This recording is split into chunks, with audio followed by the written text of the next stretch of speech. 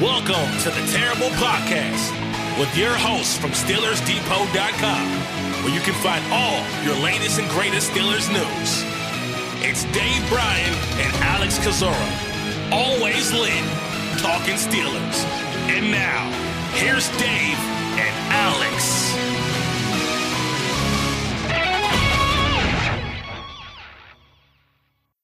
Welcome to the Terrible Podcast, Season 14, Episode 85. He's Dave Bryan. I'm Alex Kozora, SteelersDepot.com. Thanks for being back with us here this Friday. Steelers Nation wrapping down the week, getting ready for the Pro Bowl games this weekend that began on Thursday. Things slowing down a bit here post the Rooney media tour and then the Arthur Smith reported hire, still not made official by the team, but that should be coming soon. Dave also wrapping up the Shrine Bowl. The game was last night. The Senior Bowl game will take place on Saturday. So things kind of starting to wind down here, but still plenty for us to discuss. Absolutely. Happy Groundhog Day. Did Punxsutawney Kozora, did you step outside and see a shadow today or no? I did not go outside. You know the rules. We're not allowed to go outside here. But the actual Punxsutawney Phil did not see a shadow. So the early spring is coming. No, I thought he did see a shadow. Did he? I don't. It's early spring. Whatever the shadow in spring means. I don't know. Everyone cares about Punxsutawney Phil. I could care less about Punxsutawney. Have you ever been out there, or how far away is that from where you live? It's like an hour plus. I've never been. When I was in college, we had for our TV station somebody, not me, go out there, and they had to be there at like 2 a.m. to start the whole, get set up, and it's a crazy crowd. So you will not find me outside at 3 a.m. looking at a groundhog to see if he sees a shadow or not. So thank you. That's a super big deal still. Have you seen Groundhog Day? Is that a movie you've seen with Bill Murray or no? I've seen Groundhog Day. I don't think I have, at least not fully. I mean, I know the movie. I liked Bill Murray, but that's one of the many, many movies that I have not seen. You'd probably enjoy that. So add that to your long list of 120 movies to watch here. All right. Where would you like to start? We still got some Arthur Smith hangover probably to talk about here, and I know there's some other coordinator news going on around the NFL and moves along those lines with other organizations, and obviously coming out of Shrine Bowl week and Senior Bowl week, we'll talk probably about a couple more players that have caught our eyes. Yeah, we will. And sometime next week, hopefully for Monday, maybe sometime later in the week as well, we'll have on, either one of the Shrine Bowl crew or the Senior Bowl duo, and then we'll get the other later in the week to discuss their time, because their insight will be the most valuable in terms of what they viewed personally in Frisco or Mobile and the interviews they did and the reports they filed. So we'll learn more about those events next week. Before we kind of get more into Arthur Smith, just to kind of do some of that quick housekeeping, we did open Wednesday's show. Mike Sullivan had interviewed for the Raiders OC job and the Saints OC job. He will not be the Raiders' next OC. That's going to go to Cliff Kingsbury. And so that's going to be the hire there by official full-time head coach Antonio Pierce. Now, the Saints job remains open. I really don't know the status of that in terms of where they're at in their process, but we know that Sullivan will not go to the Raiders. So presumably, based on some of the reporting from Jerry Dulac, that if he does not get an OC job, Sullivan, he will return to Pittsburgh as the team's quarterback coach. All right, so what does that make Las Vegas? The Air Raiders? Ayo. I'll be here all week. But the Steelers play the Raiders again out here in Las Vegas in 2024, so that will be something to look forward to there. I think it's interesting. The Browns are losing Callahan. That's big news. You talk about the AFC North has lost a lot of their coaching staff. The Ravens have lost a ton of guys. One of their front office long-term executives, their DC, Mike McDonald, a fantastic coordinator, is now the Seahawks head coach, and their DB's coach is the Titans DC. And the Bengals lost their offensive coordinator, Brian Callahan, who then took his dad, Bill Callahan, from the Browns to Tennessee. So big losses there. Absolutely. All right. And obviously, we're still waiting. Probably not surprising that the Steelers haven't made this official yet with Arthur Smith, probably wanting to get back from the Senior Bowl. And I would imagine there will be some sort of introductory press conference, wouldn't you? That would make sense. Did they do that for Canada? Wasn't that COVID and all like that? Didn't he have to do it wasn't it done like via Zoom or something like that at the time? I'm sure it was, yeah, because that was still pandemic era. I just don't remember if there actually was a Zoom call to introduce him or not. I forget. I thought there was, but I might be misremembering things in my old age. But I would think that maybe we would see something like that in a week or two or here. So it'd be nice, especially for an outside hire. I mean, Canada was an internal thing where you kind of knew the guy, so there wasn't maybe as much to discuss. So we'll see on that. With Sullivan, let's assume he does not get the Saints job. Are you content? Are you fine with him returning to Pittsburgh as the quarterback's coach? I mean, obviously, this is a key. What could be a key year or will be a key year for Kenny Pickett. And I think without a doubt, they haven't seen the kind of progress out of him that maybe they had hoped to. So my overarching thought is, why not bring in somebody else if this is kind of a last gasp? Because it really is. You got to find out who he is in 2024, because after a year from now, a year plus from now, by May, you have to make the decision on his fifth-year option. So you need to find out who he is, who he isn't, if whether or not he can start this year, this coming season, and if he can show enough to warrant getting that fully guaranteed fifth-year option here. So from where I am right now, and with a new OC coming in, my personal thought would be to go in a different direction. Okay, that's fair. I understand that. It can be tough to evaluate those positional coaches. Sure, we don't see it, and we don't know what he's being taught, and how much is Sullivan to blame or not to blame, and all like that. Look, there with and someone wanted to make sure pointed this out yesterday. I think it was either on Twitter or in that post that I did. Barring a couple of games there against obviously the Patriots for sure, and the Colts, which was a chunk of games. But after moving on from Matt Canada last season, as a whole, the quarterback position saw a nice increase in the adjusted net yards per passing attempt stat. Okay, now once again, you can't look at that stat and then ignore what happened with primarily Mitch Trubisky, against the who was it, the Patriots and the Colts, right? You can't just look past that, but and then also you got to make sure that the running game really started to find its groove, in the second half of the season, and good quarterback play.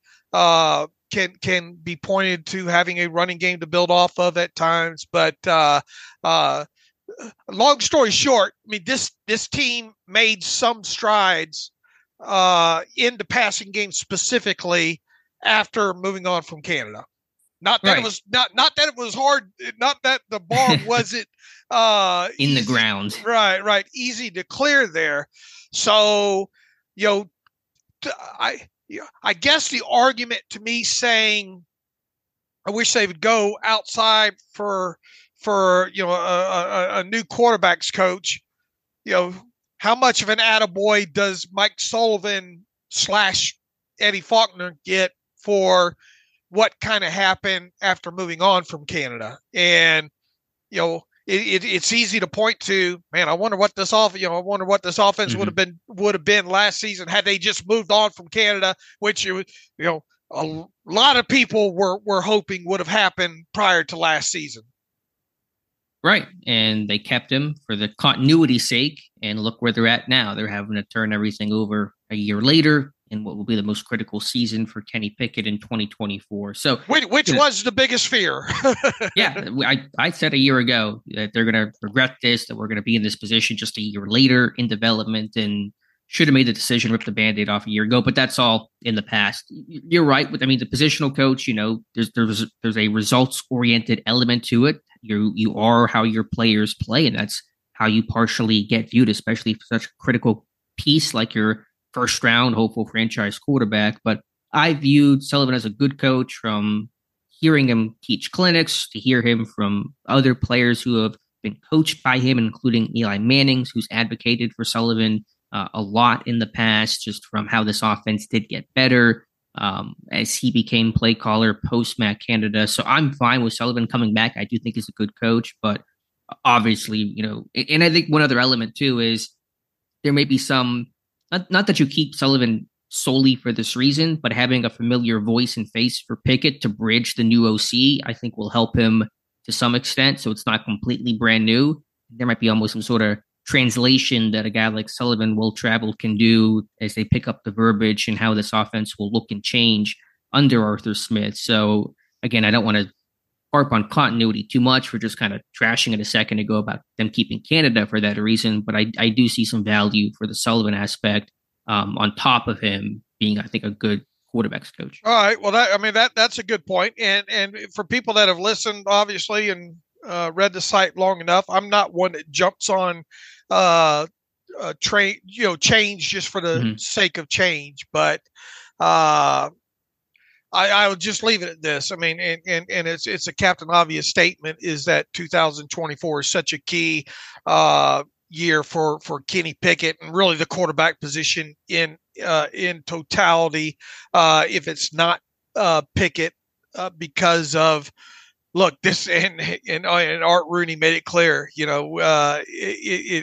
something this team needs to get into playoffs and win some playoff games here. So how do you go about doing that, especially if you think that your running game is going to be okay, hopefully better, but you would expect the quarterback play to be the difference. And Art Rooney, and Mike Tomlin too, came right out and said that, they got to get better quarterback play. So obviously Sullivan has been in that room for several years now, and whatever gets the results, man, you got to have better quarterback. None of this, and we pointed this out, we're talking about the Arthur Smith hiring and all like that. None of it's going to matter what he comes in and does if they don't get better quarterback play, plain and simple. Agreed, 100%. In terms of other coaching staff potential moves, let's assume Sullivan stays. Let's assume Pat Meyer stays. I think things to look for in terms of what I believe will happen. I think they will add some other offensive assistant after they lost Glenn Thomas to Nebraska. He was there for 1 year. Maybe people are asking, will they add a pass game coordinator? I'm not going to rule it out, but I don't expect that right now. They don't really ever do the pass game coordinator, and the OC in Pittsburgh is kind of the de facto pass game coordinator because the O-line coach typically kind of spearheads the run game, and they're not in title, but kind of in practice run game coordinators. So that's kind of how I see the division of labor happening in Pittsburgh between Arthur Smith and Pat Meyer. They have to work together, obviously, but I'm not expecting a pass game coordinator. I think a general assistant may be brought in, and then defensively, at the least, an assistant defensive backs coach.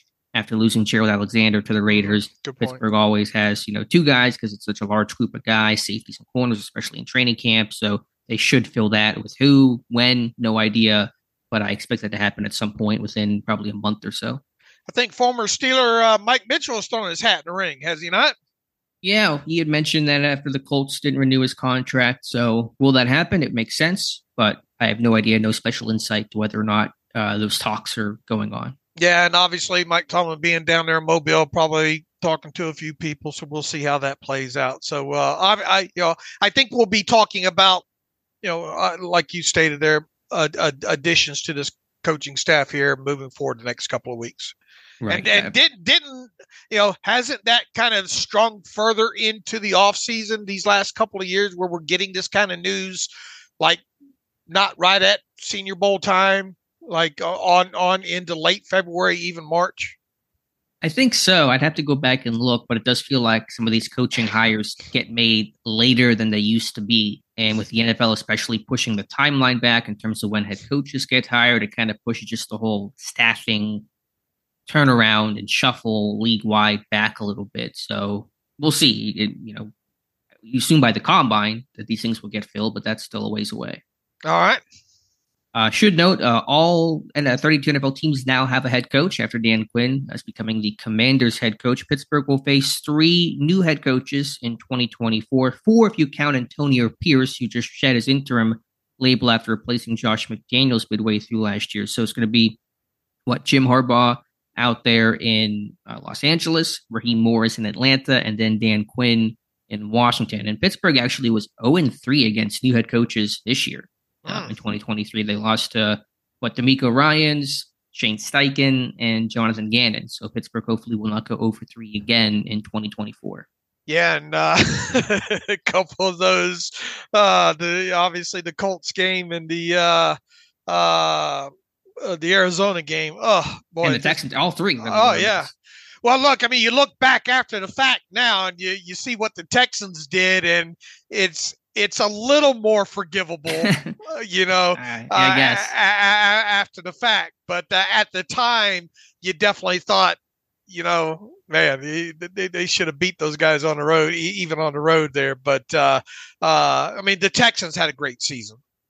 Sure, but 30-6, you got stomped. Right. I mean, that just hurt. True. Yeah, couldn't do anything in that game offensively for sure. Did you have any takeaways for this hiring cycle? A lot of names are not head coaches. Bill Belichick won't be a head coach in 24. Mike Vrabel. We thought some of the up-and-comer OCs, Bobby Slowick in Houston, Ben Johnson in Detroit, they're staying put. A lot of second-timers. The names I just mentioned have all been head coaches before. Quinn, Morris, and Harbaugh. Any general takeaways from this hiring cycle? Yeah, I was a bit surprised to see a couple of those OCs stay put. And, Raheem, man, where hasn't Raheem been? But obviously highly respected, good friend of Mike Tomlin's, and been in the coaching circles for a while. So I found that a bit curious. I thought for sure Atlanta was going to go with Belichick.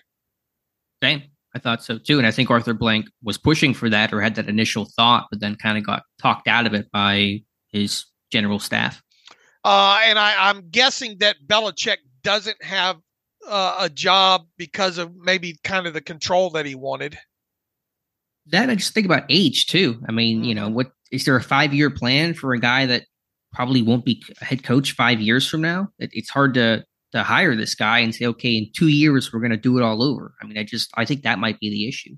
Well, my pushback to that is, John Harbaugh.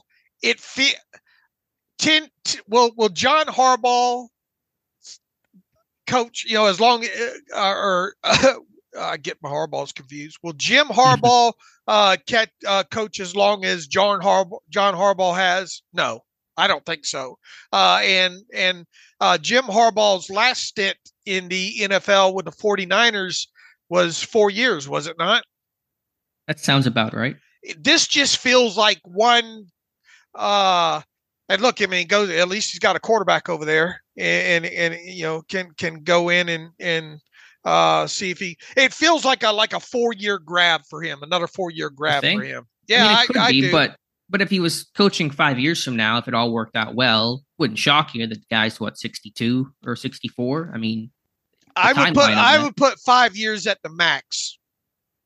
Okay, I mean, he's kind of bounced a little bit from place to place, I guess, but the age it won't be because of age, though. It's the reason why he wouldn't be coaching longer than 5 years. It's just because he would go do something else. Who's the better coach, John or Jim? That's a good question. It's a little hard to compare because it's a little bit of the college game versus what John has done at the pro level. I mean, I think they're both really good coaches. They've done a tremendous job. I mean, Harbaugh is only 1 year behind Tomlin in terms of tenure. I'll give the edge to Jim, though, just because he has literally won at every place that he's gone to. Okay. Stanford, the 49ers, and then Michigan won a championship there, and then now goes to the Chargers. So both really good coaches. But, I mean, Jim, what has he ever just not won at? I mean, he's a quirky dude, and he just finds a way to get guys to lock in and makes it work, and they win because of it. All right, fair enough. All right, moving on from around the NFL. And landing back in Pittsburgh, as the team will do in Mobile today. They usually leave on Friday, typically don't stay for the game. Arthur Smith, we had a great article talking about kind of the deep dive into the stats, adjusted net yards per passing attempt, and tying this pass game success to run game success. So just kind of lay out the post you wrote. The article is entitled, Why Instant Run Game Improvement is Required from New Steelers Offensive Coordinator Arthur Smith. So just kind of take us through that post. Yeah, and everybody knows how big a fan I am of the adjusted net yards per passing attempt stat. I try to tie it to as much stuff as I can, but it's hard to ignore, especially when you look back at past Super Bowl winning teams and all like that. But when you look at this, and hopefully Clayton Eckert can during the off season maybe have some graphs and some analytical stuff tying, I don't know, adjusted net yards per passing attempt to some of the newfangled run success EPA and stuff like that. I mean, I'm sure that kind of stuff's probably already been hit before, but I'd like to see it maybe touched on again on for our site, and maybe some stuff tied to like play action under center and EPA and adjusted net yards and all like that. But at its core, when you look at the past 5 years with Arthur Smith, and going back obviously to 2019 with the Titans, obviously the first 2 years with Tennessee were the first 2 years for Ryan Tannehill with the Titans there. They came out of both of those seasons with very respectable adjusted net yard per passing attempt stats, very, very close together. In fact, the quarterback ratings as well, too. 7.54 in 2019 was the team quarterback adjusted net yards per passing attempt stat, and in 2020, 7.84. So it even went up just a tad there. And man, you get over 7.0, and specifically you get over 7.5. Those are strong stats in that category in today's NFL. Both times in both those seasons, those respective numbers ranked 5th overall in the league. And obviously Tannehill threw 29 TDs in 2019, and in 2020 threw, I think, or their team did 29 TDs, and in 2020, 33 passing TDs, combined just 15 interceptions in those 2 years. So that obviously cannot be overlooked. We talked about, and sacks play into the adjusted net yard per passing attempt number, and the fact that they had 56 of them in 2019 as a team, yet still had the 7.54 adjusted net yards per passing attempt number is impressive. Now, you cannot talk about anything, I don't think, that the Tennessee Titans did in those 2 years with Arthur Smith without talking about the run game. And you had Derrick Henry over there, and you look at their rush expected points added and their rush success ranks, which are all really in vogue stats these last couple of years. That this was easily a top 5 team in both those statistical categories in both 2019 and 2020. In fact, in 2020, man, they were second in rush expected points added for the Titans and first in the league in rush success rate, which we're a big proponent of that rush success rate there. But the easy takeaway here is that, especially when you look at what Ryan Tannehill had done prior to coming to Tennessee and what he has done since Arthur Smith left. And I mean, look, these are still a Titans team post Arthur Smith that still had Ryan Tannehill, still had Derrick Henry, right? Well, after Arthur Smith left, there was a decline in adjusted net yards per passing attempt stat for Tannehill, and the Titans, their run metrics decreased as well too, even with a guy like Derrick Henry. Now, Derrick Henry, the past 3 seasons, I think, has missed like a total of like 10 games or something like that. So that can't be dismissed. But the easy takeaway here, and it's not a eureka type moment, is that at least with Tennessee, the run game, I think, aided Ryan Tannehill and what Arthur Smith was trying to build as far as a passing game off of the running game there in Tennessee. Now you fast forward into the three seasons with Atlanta here. Look, it was a mess with them overall offensively there in the 3 seasons. In 2000, his first season there in Atlanta, 2021. 5.61 adjusted net yards per passing attempt stat, which was 19th overall in the NFL, 5.83. And remember, 2021 was what Matt Ryan's final year in Atlanta, right? So you had a veteran quarterback there.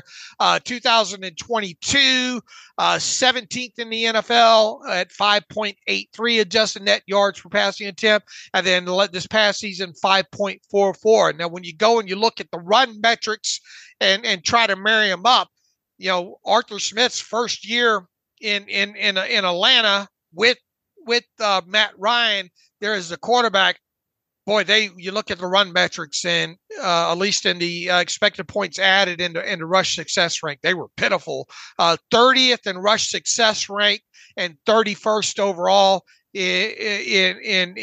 or I should say 30th in expected points in rush expected points and 31st overall in rush success rank there. Pitiful. And it's no wonder that, I think the hope was to go in there, turn that run game around there and have Matt Ryan have a Ryan Tannehill type season. A guy later in his years, but obviously that did not work at all. The interesting year here when it comes to Arthur Smith is in Atlanta is 2022. They actually were able to, at least from a advanced metrics standpoint, get that run game turned around. They were 4th in the NFL in expected points added, and they were 5th overall in the NFL in rush success rate percentage at 45.1. But the quarterback play, obviously, they had moved on from Matt Ryan, and they were left with then rookie Desmond Ridder and who was the other one there? Marcus Mariota. Marcus Mariota there. And, they obviously started the season with Mariota, and we know how that played out, giving way to Ridder there later on as the season went on there. It's going to be interesting to get deeper as we go into this offseason to look at some of that 2022 tape now, and then fast forward into 2023. Man, the run game went backwards, 28th overall in both those statistical categories, and then you saw the adjusted net yards per passing attempt stat be the worst that it's been in the 3 years that Arthur Smith was there. Not a surprise when you have, looking back at it now, Ridder just not progressing the way they wanted him to, and then throwing in Heineke on top of it there. So by 2 of those 3 years not having the running game that they wanted over those 3-year spans, and then obviously going from a veteran quarterback in Matt Ryan to putting all your eggs in the basket in Ridder, Mariota, Heineke, that did not go well. And, I think, and this is obviously a eureka moment as well, too. My takeaway here when it comes to Arthur Smith and his immediate impact here with the Steelers in Pittsburgh is man, they have got to have a running game to build off of here right out of the chute. Now, the Steelers coming out of 2023, their running game wasn't awful, but even so, it's about top 10. It has room for improvement, and it needs to improve. I think you need to, first and foremost, for this Steeler passing game to have any type of adjusted net yards per passing attempt stat worth writing about. Now, look, we don't even know who the quarterback's going to be yet. We don't know if Mason Rudolph's going to come back. My initial inclination is that Kenny Pickett's probably going to start the season as a starter, but we obviously don't know that for sure. But I don't think any of this matters unless Arthur Smith can come in and right out of the chute, because we've seen some slow starts by this running game the last couple of years as well, too. But you do have Najee Harris returning. You do obviously have Jaylen Warren returning. You would like to think / hope that there's going to be 2 new pieces on this offensive line, hopefully a center, hopefully a tackle there. They have got to come out of the chute with the running game clicking for us to see improvement in the passing game. And in my opinion, with at least my initial outlook of the quarterback position, of it obviously being Kenny Pickett being one of the combatants in that, we'll have to see who the other one is. Is it going to be Mason Rudolph? Could you realistically see, as we talked about, a guy like maybe Ryan Tannehill being an option for this team if it's not Mason Rudolph? I don't think you can discount that, as much as people are turning their nose up to it. It would make a lot of sense for several reasons there. But the takeaway here is if we're going to see this team have better quarterback play right out of the chute, and this team win some games and make some hay potentially at a playoff spot and beyond, meaning winning games, is all of this is going to have to be a byproduct of a better running game. No, I agree. And that just makes sense. When you have a stronger running game, you have more balance, you have more dimensions, you stay on schedule, you don't get put in third and long as often. Your pass game should work off of that. And we talked about in Wednesday's show how well and how important it is for Smith to marry his run and pass game, especially off of play action, to make that more effective. The question becomes, why did the Falcons not have near the success with the run game in his 3 years that they had in Tennessee? Not maybe that you would expect it to be as good when you had a Derrick Henry, but why couldn't he kind of find that run game with any sort of consistency, especially in 23 when he had a really talented back in Bijan Robinson, 7th overall pick, top 2, considered one of the best running back prospects to come out in the last 5+ years? Why has he struggled to get that run game to even a serviceable level? That's the biggest question right now that I think tape and more metrics will answer. But he did turn it around in 2022, only to see it go back to the other end. Right. There. Does poor quarterback play? Yeah, but you're saying the run game kind of leads the quarterback play, not the quarterback play. Well, I mean, it does have you question: is it a chicken or an egg type thing? Sure. Here. In Pittsburgh, we know the run game's got to come first, though. Right. But it is confusing to a guy that came out. Look, he didn't have Derrick Henry. I'll tell you that, especially in 2021. But but he also did not have Bijan in 2022, and was able to turn that running game. Was it a thing of his system having to take hold a year? But within that, you turn around and you get you spend an early draft pick on a running back like that. You wouldn't expect that running game, regardless of who the quarterback is, to regress the way it did. In some of these metrics here. So that's the most confounding thing. You can excuse him to some degree about the quarterback talent that he had all 3 years. But what happened in the running game? Right. And remember, we thought for the longest time Deshaun Watson was going to go to Atlanta. That was the big talk. And that fell through. He goes to Cleveland, and they have to look at Matt Ryan and say, oops, we were about to trade you because we were going to get Deshaun Watson, and now you're not happy, and now we're going to send you to Indianapolis and start over. But their quarterback play in 22 and 23 was about the same. I mean, it wasn't good. In 22, it was Ritter for part of the year, Mariota, and then they just had this revolving door last year of Heineke and Ritter. So I think the criticism that gets put to Smith is, oh, he only had success in Tennessee because he had Derrick Henry. And I think that's probably unfair and too broad-based. We talked about that Henry didn't really become Derrick Henry until Smith became the OC in 19. But when you look at the lack of success the last 3 years, it only, I think, helps the argument that, Smith only had his best success whenever he had a prime Derrick Henry. When he did not have that, he's not been able to capture even top 10 level of a run game consistently. And when he did have Tannehill, at least he had a competent guy who had obviously had some experience. So on top of it, now once again, the Titans have regressed in several key metrics since Smith left. Now, is that a byproduct of that, or is that guys getting older?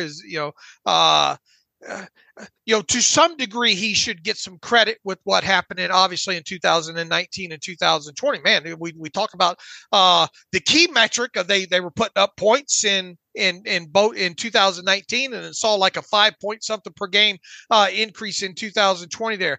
I don't have the answer yet as far as the run game decline with the Falcons from 2000, as a whole, 2021, 2023. But it is something that I think we both need to dive into to try to find the answer to that. Was it personnel on the offensive line, which they had a pretty talented center, didn't they? Well, they had Dahlman the last couple of years. I mean, they've had Jake Matthews, Chris Lindstrom's, I think, one of the more underrated guards in football. I don't know how many injuries they've suffered. They've had Caleb McGarry, who's kind of, I think, been not exactly what they wanted to be. So I don't know their line to a T, but I don't know if they had injuries that impacted the run game or what their other circumstances were. And look, once again, not the best quarterback play in those 3 years there. But in Pittsburgh, how good of a quarterback are you inheriting? Right. Look, I mean, it's the biggest thing. It's the biggest question right now moving forward with the Steelers is the quarterback play. Exactly. So, yeah. The main take,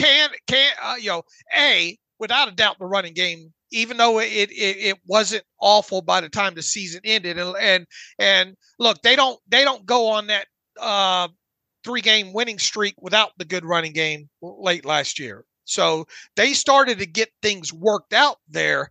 And then obviously you had to change at quarterback with Mason, who gave you competent play overall there. And as we mentioned and look, I mean, Mason Rudolph posted a 9-point-something adjusted net yards per passing attempt stat number, albeit in limited play in one of those games against the Ravens, who were resting people and all like that. So there was turnaround offensively in all metrics in those final 3 games. But you're not guaranteed to have Mason back. You still have the questions about Kenny Pickett. I do think, though, overall there's room for improvement in the running game. I think you would agree within that there. But the main takeaway for me is that if we're going to see the passing game get better across the board for the Steelers, not only in the metrics that I like, but all, drop back success rate and all the key metrics along those lines. It's only going to happen if the running game makes improvements.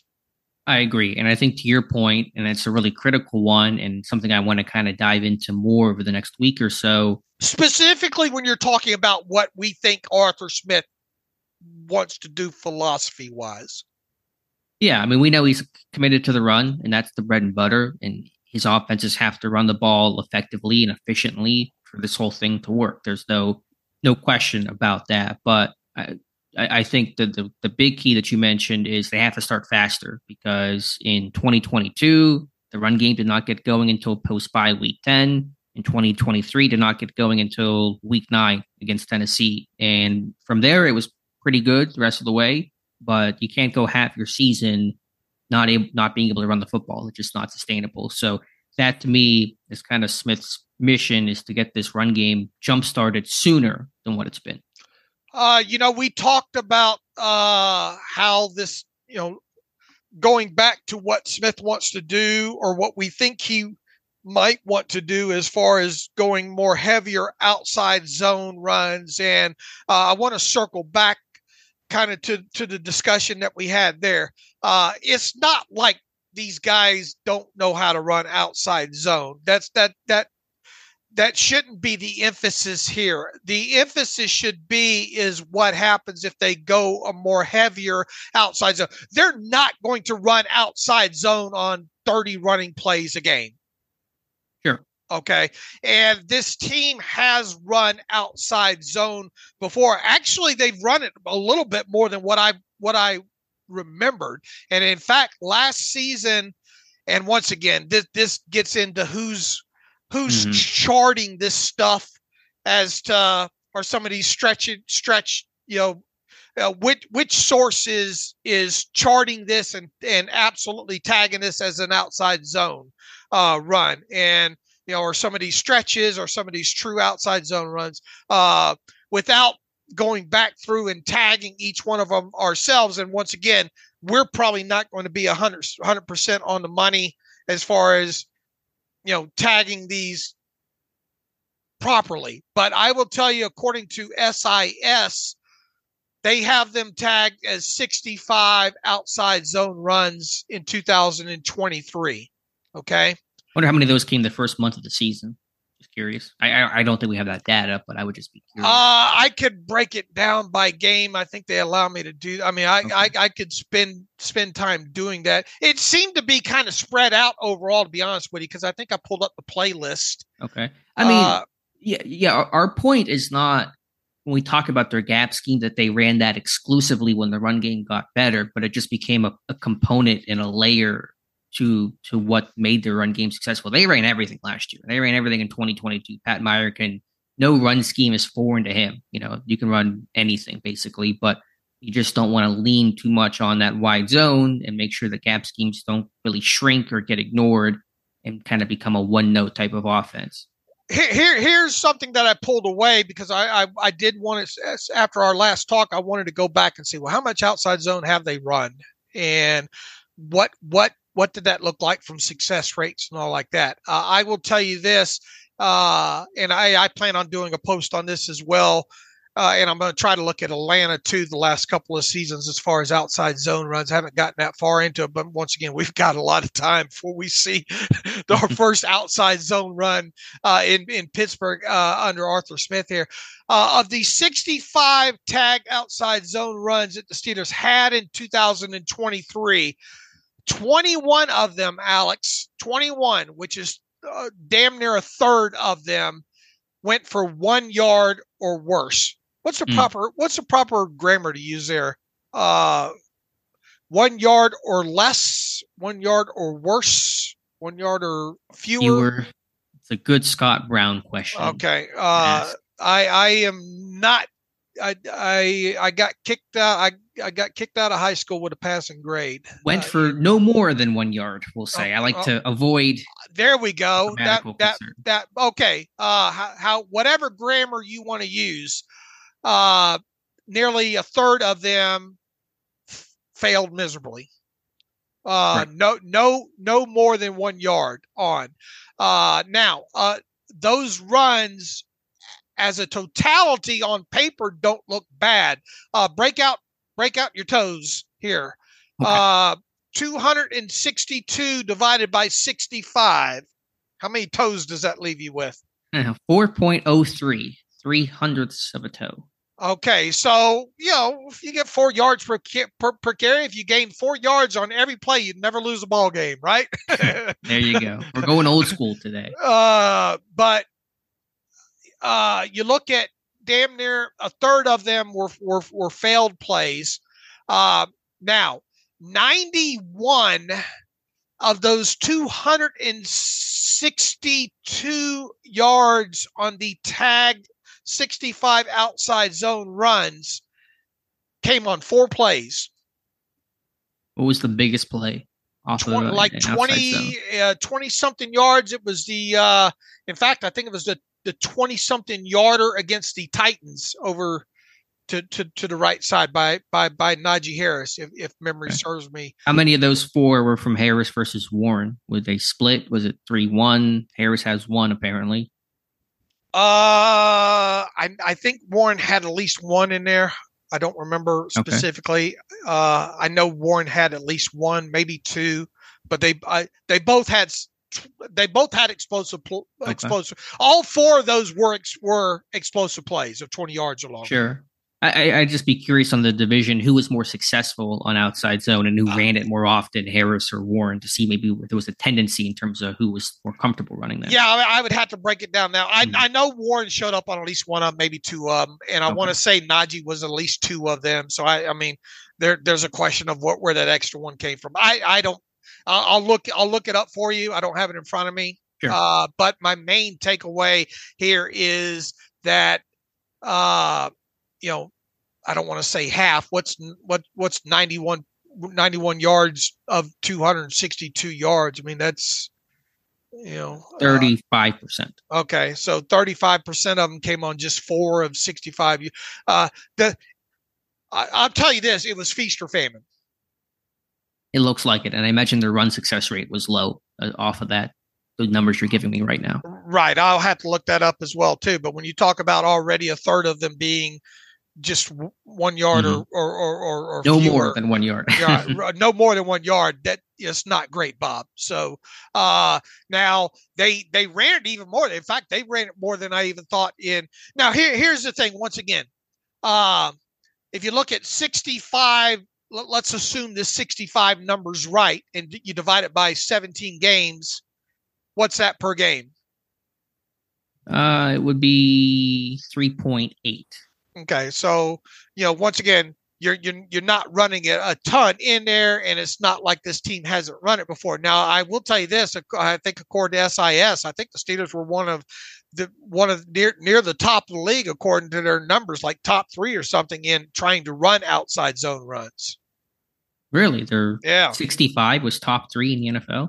No, the year before that. Oh, the year before. Yeah, okay. Yeah. And obviously, once again, the run game didn't start clicking until later in the season, right? Second half of the season there. So the point I'm trying to make is, as much emphasis as we put on the last podcast of this team really having to drill this, it's not like they haven't done it before. But if their emphasis is going to be heavy outside zone, they are going to have to drill the living out of it. And do it better. You can drill it and run it, but can you run it effectively, consistently? So I'm not making any conclusions. And I know they're not going to be exclusively wide zone. I think we all can agree upon that. And actually, it kind of leads me to my only kind of new point I have. I was late last night. I was watching Arthur Smith's press conference when he got hired by Atlanta, the first press conference he gave. And he was asked about that by a reporter. Hey, you're a wide zone guy. What's your philosophy there? And his initial response was, hey, I'm not just wide zone. We're going to run gap schemes too.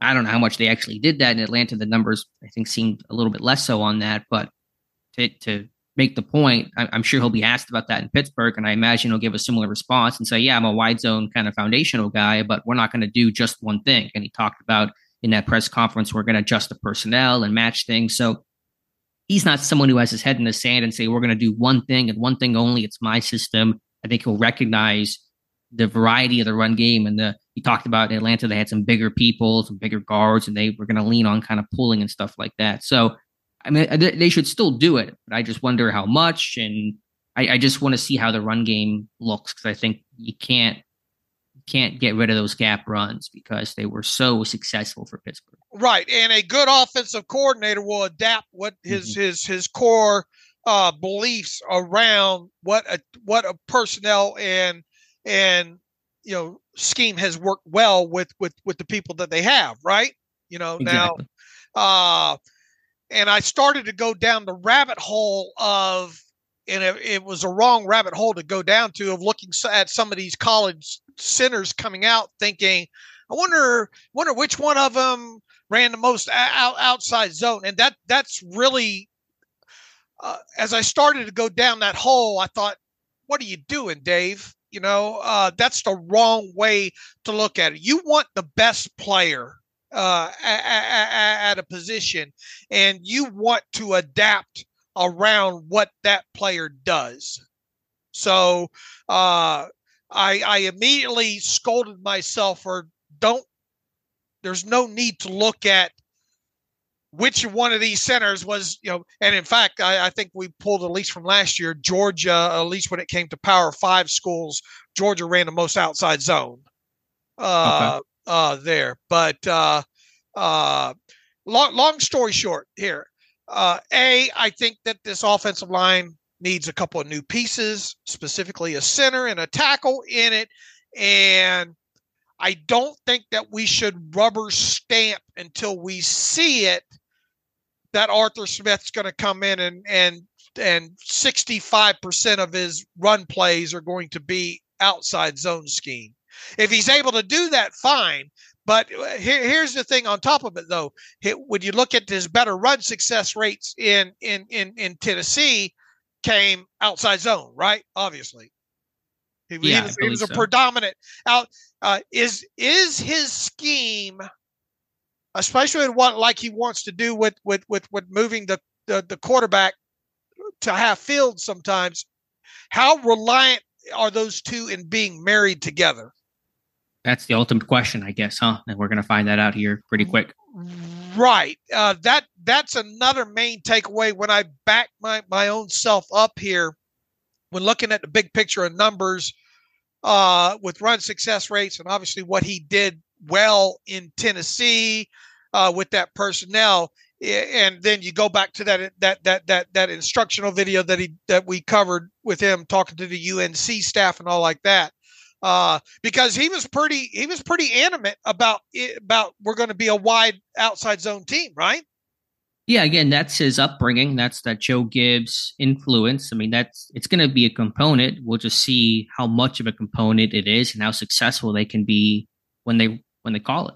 I guess my one of the biggest questions coming out of all the study that I've done so far with him is, what happens if he can't run outside zone to the degree that he did in Tennessee for those 2 years? How much does that impact the rest of like what he wants to build his passing game off of?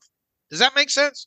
Yeah, it does. I mean, it's probably going to be a significant impact in terms of their play pass game and their keepers. I mean, that's how this thing gets built up. Your wide zone paired with your play action, your keepers, and you kind of work from there. If that doesn't work, if you build a house and your foundation isn't strong, it doesn't really matter what you build above it. It's not going to hold. Right. And once again, it's not like he was in Tennessee going again, although some of the things you could do with Derrick Henry with that outside zone and the personnel that he had that he talked about in that video with the center and all like that, maybe he was going again. I mean, because they obviously used outside zone quite a bit. So,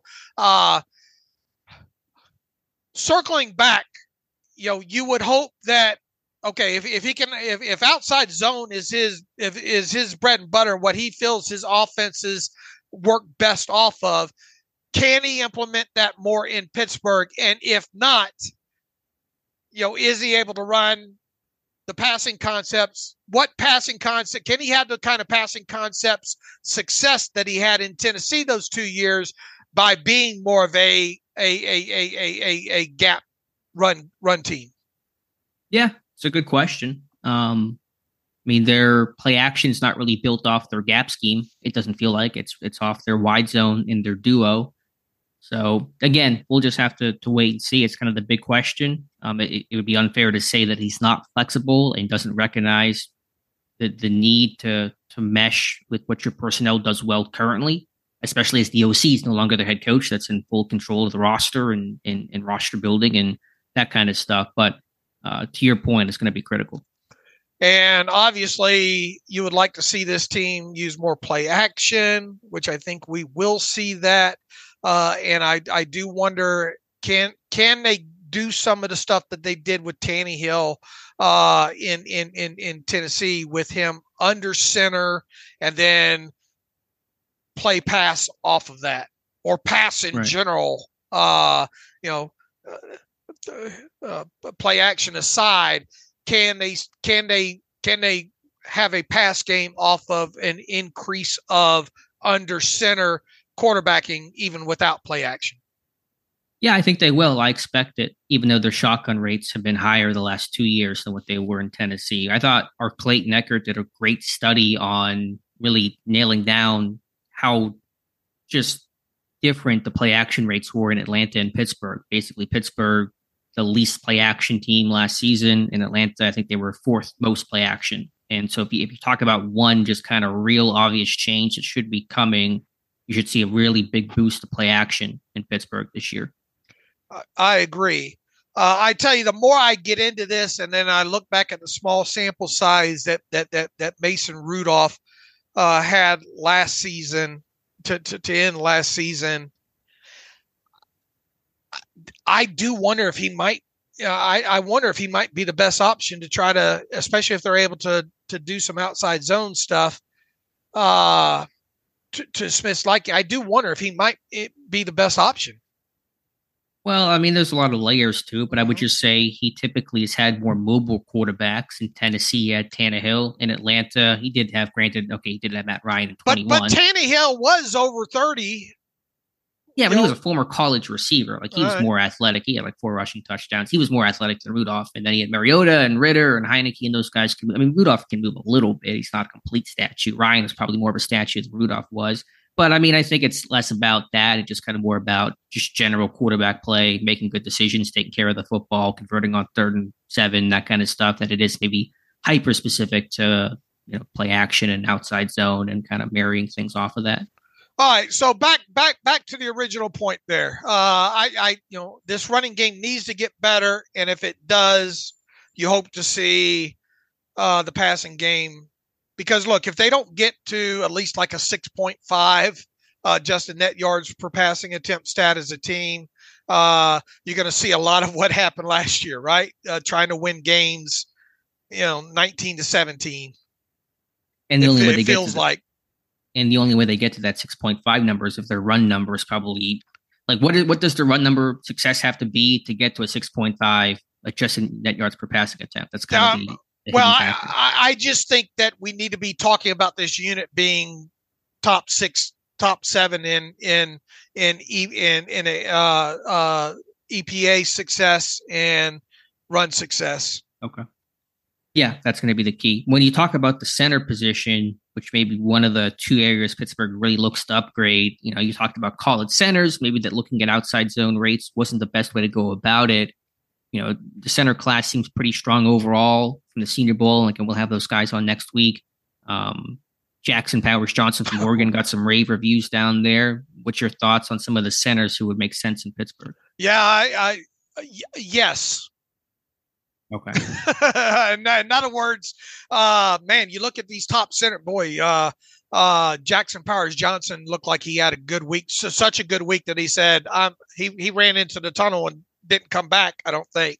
I think he left Mobile, and I think he showed enough there in Mobile, according to everything we're reading in our guys and everything like that. And you watch some of those drills from the All-22 and the TV coverage and all like that. I think he more than showed enough there. Obviously, the West Virginia kid who we talked about, Zach Frazier, is coming off that leg injury and all like that. But I think you look at his tape. We talked a little bit about him in a previous podcast. I think he's a fit as well too. Van Pran out of Georgia. I mean, one of those three guys, it doesn't feel like you can go wrong there, at least this early in the process. Yeah, I heard Dane Brugler, I think it was him or Jeremiah, say that the NFL is not as high on Van Pran Granger as the kind of draft community is. He was hearing third to fifth round grades on him. But I think the two names to watch, as we see here today, and it's early for me and it's early in draft season in general, are Powers Johnson and Zach Frazier. I think Powers Johnson is going to be viewed a bit more highly than Frazier, especially with the Senior Bowl week where he was able to work and Frazier was getting healthy and was there, but didn't participate in full drills and full contact and those elements. But I think Frazier really feels like a type of dude that's going to work well and be what Arthur Smith is looking for. I agree, but I don't think you could go wrong with either one of those two, at least in this early in the process here, for sure. And true, goes back to how early do you take one of those guys? You don't. Hopefully this team's going to be able to identify three really strong candidates that they like out of this class for as someone they can work with. And then it becomes where do you take, where do those guys fit in the positional value? My view on it, and center is a position that you tend to see get pushed down some in drafts anyway. But I don't, if either one of those two guys are your guys and it ends up you stacking your board and putting a positional value at worst of, let's say, second round on those guys, if that's your guy and you kind of question about whether or not he's going to be there on the board in the second round, then go get him in the first round, unless you have another position identified of one of those guys that we cannot bypass this guy regardless of position because he's going to be a Hall of Famer. You make it work with, where the talent is, obviously. And, get into, that's something we'll talk the rest of this damn offseason about is, where these guys rank on draft boards and too soon, too late, or he won't be there, kind of discussions there. True or false? This team will come out of their first two picks with the center. Oh man, that's tough to say so early. I'll say true. Yeah, I knew you were going to go true. I mean, will they come away with two starting offensive linemen in this draft period? You seem to feel like they will. I'm a little less sure of that. I feel like they will because I don't think they're going to go I don't feel like they're going to go to free agent route. Okay. I mean, they technically don't have to draft anybody. They could run back their five if they really had a desire to. Not that it's the right decision, arguably, but Cole's under contract. They want to keep Jones at right tackle. Theoretically, nothing's stopping you from doing that. Which of the two positions is more mandatory, tackle or center? I feel it's center. It's tough for me because I really want to move Broderick Jones to left tackle. Do you want to move him to left tackle? Yeah, I do. And who's your right tackle? Good question. You get nothing there unless you try to move Moore over, which does not seem like it's something that anybody wants to have happen, including Dan Moore. So for that reason, I lean tackle, but I get center too, and I've harped on that. And Pittsburgh has always had that tradition of great centers, and typically they don't have great teams without great centers. So I get that as well. But I really lean back on Frazier, who I think will go a little bit later, second round. I think Powers Johnson might be more to that late first round, maybe in play at 20 kind of guys. But when I wrote the report on Frazier before the Arthur Smith hire was made, my comp to him was Ben Jones from Tennessee. And in that clinic we watched, who was the guy that Arthur Smith raved about and said he changed the culture in Tennessee and absolutely loved, it was Ben Jones. And so it just kind of lines up perfectly. Yeah, I agree. I mean, I think, and I haven't gone. I know we have, I think, a draft profile up on Van Pran, but at least initially here, what I have watched, it feels like it's going to be one of those three guys. Yeah, I mean, I got to watch more, and sometimes you get guards that end up they want to get reps at center, and sometimes these guys get converted, so you never know who might be in that pile there. But Frazier's a name that certainly has been.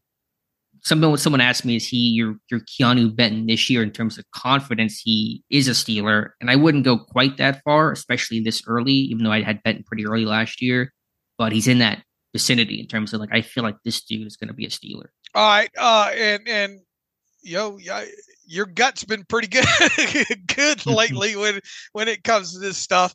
What are the two biggest positional needs on the offensive side of football going into the offseason?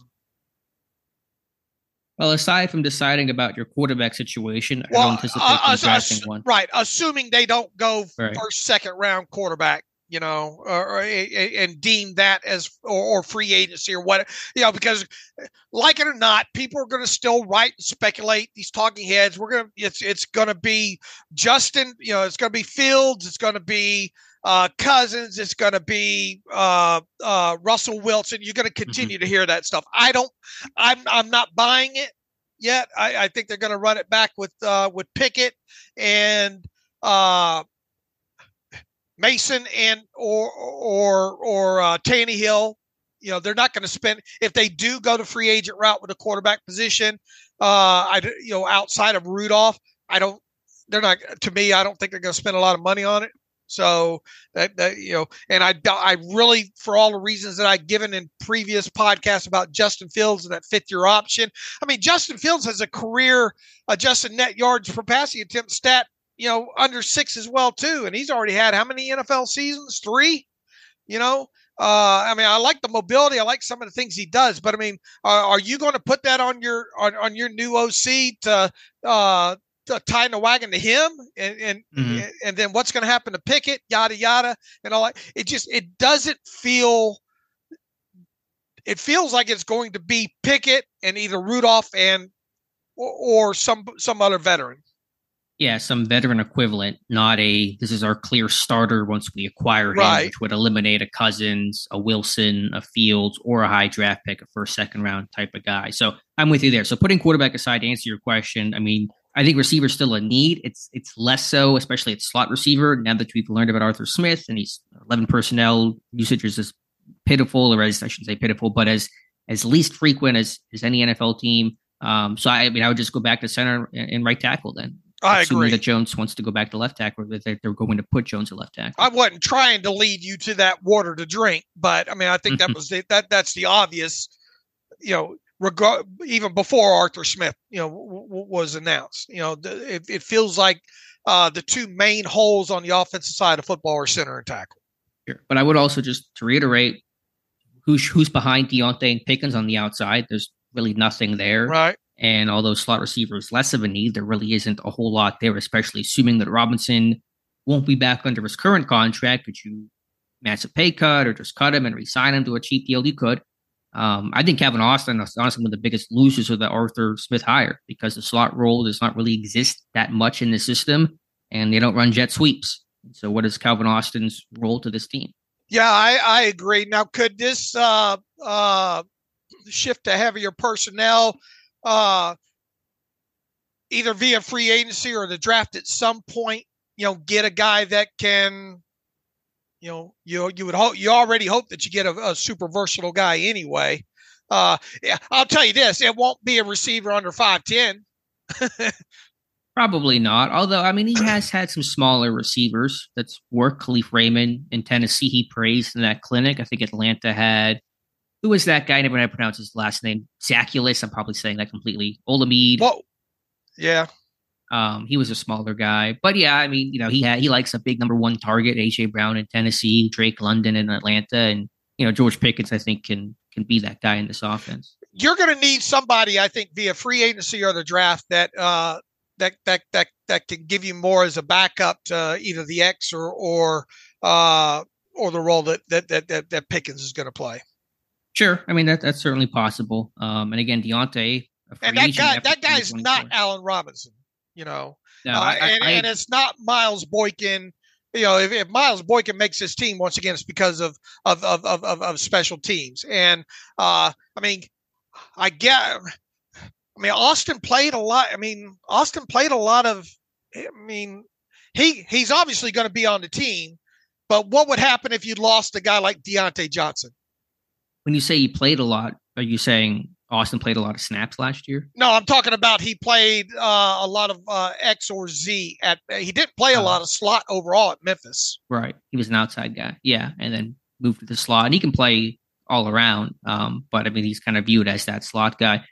In terms of free agents, I'm going to write about this at some point soon. I kind of mentioned this in an article the other day.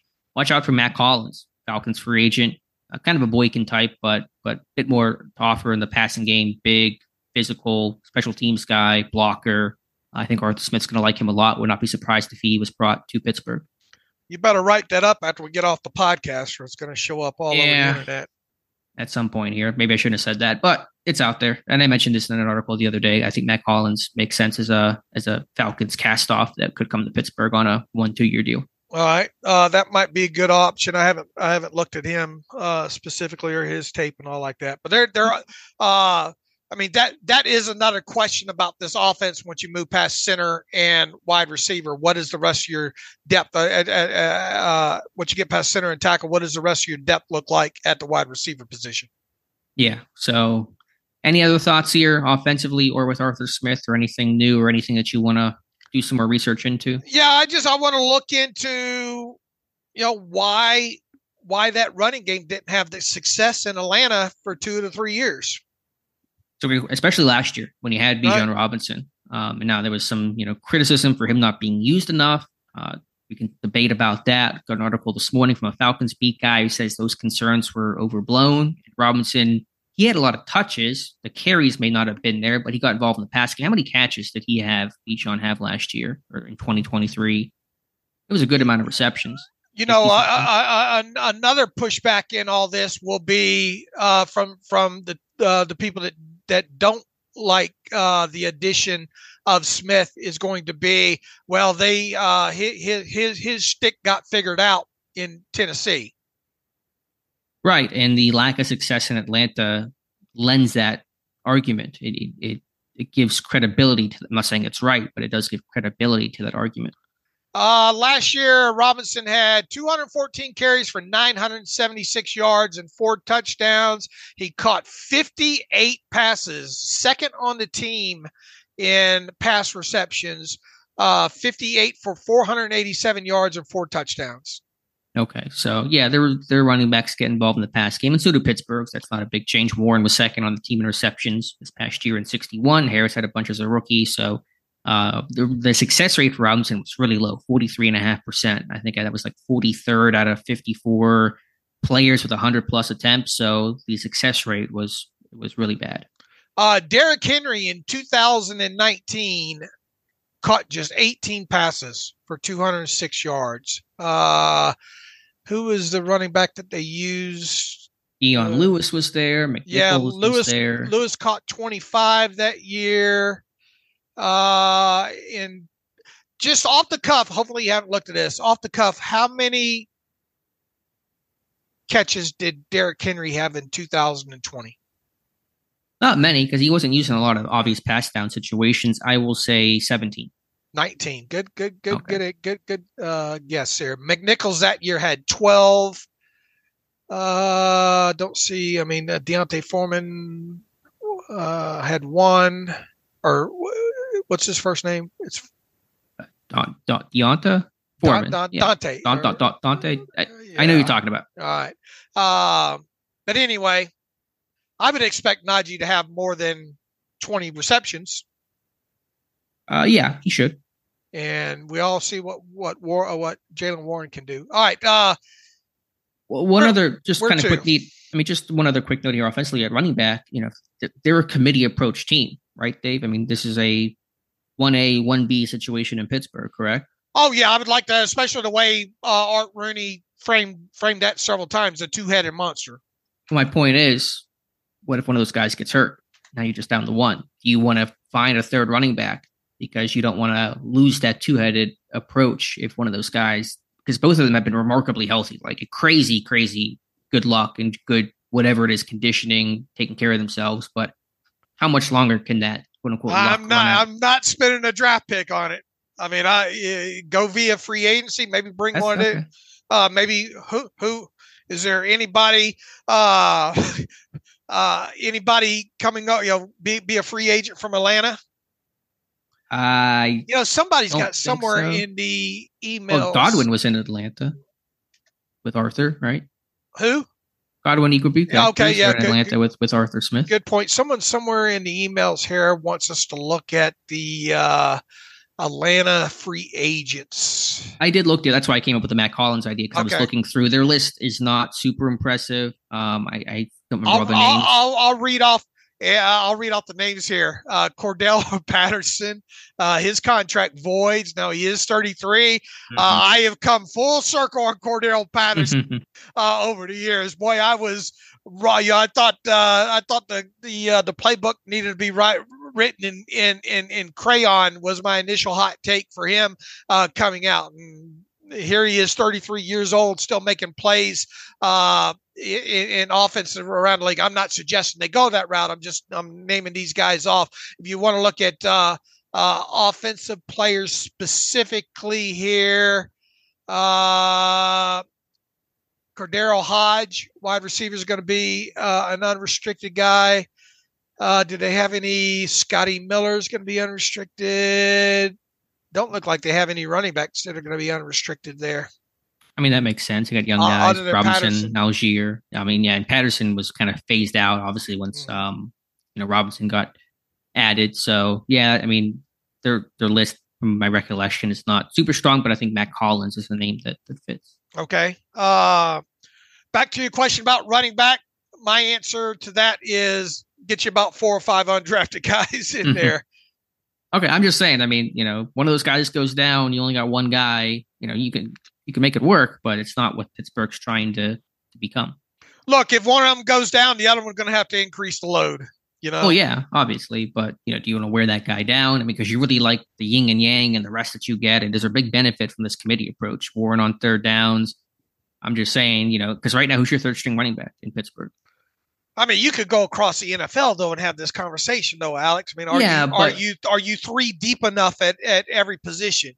Sure, but you are a run-oriented team. Like, your run game is your bread and butter, so it becomes more important in Pittsburgh to think about your running back depth than it does in a pass-happier offense with an established. Because we just talked about how important the run game success is. Like, for the pass game to work, the run game has to be successful. So you got to do everything in your power to make sure this run game works. And you have a good backup plan, because the running back getting hurt, you got to anticipate that may happen. That's not like your franchise quarterback goes down. How do you plan for that? It was really no good solution to do that. But a running back getting hurt, I mean, that's a thing that easily could happen. All right, and if you I'm going to boil it back down to a conversation nobody likes to have except you and I. Your third running back on this team behind Najee Harris and Jaylen Warren is going to have to do what?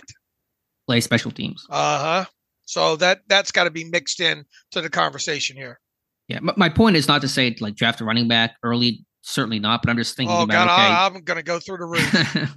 I'm just saying is you want to probably be as deep as possible at running back, because, you lose one of those guys and your whole vision, how your offense looks, changes pretty dramatically. I mean, look at the cheap my answer to that, Alex, would be look at the unrestricted free agents out there, the cheap ones that place with special teams, and then have a handful of be brought in as undrafted free agents. I'm going to go through the roof if this team drafts a running back this year. I think it's possible they draft one late on day 3, 6th or 7th round. I would not be surprised one bit if they did that. Okay. All right. What else do we have here, Dave? We've made good time so far. We're over an hour into this thing. Any other thoughts? Any other Senior Bowl, Shrine Bowl? Shrine Bowl game was last night. Frank Gore Jr. looking pretty strong. Any thoughts from the All-Star games? I tell you, Frank, he's undersized, but that guy can slam it up in there. Now, I think there was some blown gap assignments and all like that. But you just look at him and his pedigree and his size and where he's likely to go in this year's draft. I mean, that guy's going to make some plays in the NFL for some team. Pittsburgh loves their DNA, their bloodline. So. I'm not suggesting that's a route to go, but I mean, it's hard to ignore. Played, had a successful college career, has the pedigree, can get down the field and can do a lot of things for you. But anyway, moving past that, it's funny how these things work as we start getting into learning more about these Senior Bowl and Shrine Bowl guys, and it's going to continue to be a process here. But after late last night, going through some of this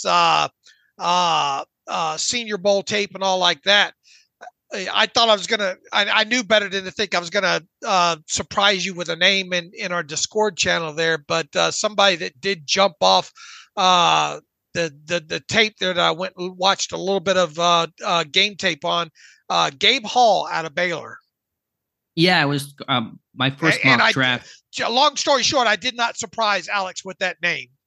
Well, I mean, you would have an hour or two earlier because I was just kind of throwing down some names for my first mock draft, which will come out Monday, which will be a very rough, first crack at it. But I like to do one kind of before the combine starts off. And I was looking at potential. We talk about defensive line need, a potential 5 techs, and guys that have the frame. And Hall had the frame and some moderate production at Baylor that made it interesting. And then he had a good game and it's getting the buzz. And you talk about him, so I'm going to watch him by Monday. You've watched more of him than I have. Not much more, but I mean, I watched the Senior Bowl cut ups and a little bit of his Baylor tape there.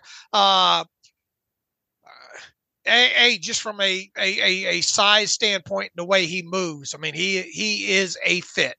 What is the weigh-in on him? It fits. I just want to get the numbers for people who aren't familiar with. I mean, it's to a T from a height, weight, length standpoint what you look for. I don't know exactly his entire body type and makeup. The way Darius Robinson didn't look quite the part that we expected whenever we got into his tape. And boy, you look at Robinson, just the way he showed up at the Senior Bowl and the way he moves and all like that. Man, he's a lot thinner than what I was expecting, a lot lighter overall. Like, to me, the more I watch of him, the less I think he's going to be a fit for the Steelers. And man, I think some people got him going second or third round, or I've even heard first round, but I don't know how much of that is just kind of Senior Bowl. I mean, I think he's strong. I think he's like a really powerful dude, but yeah, the body type may not be as attractive as we once thought. All right, Gabe Hall measured in at the Senior Bowl 6'05" 3/4.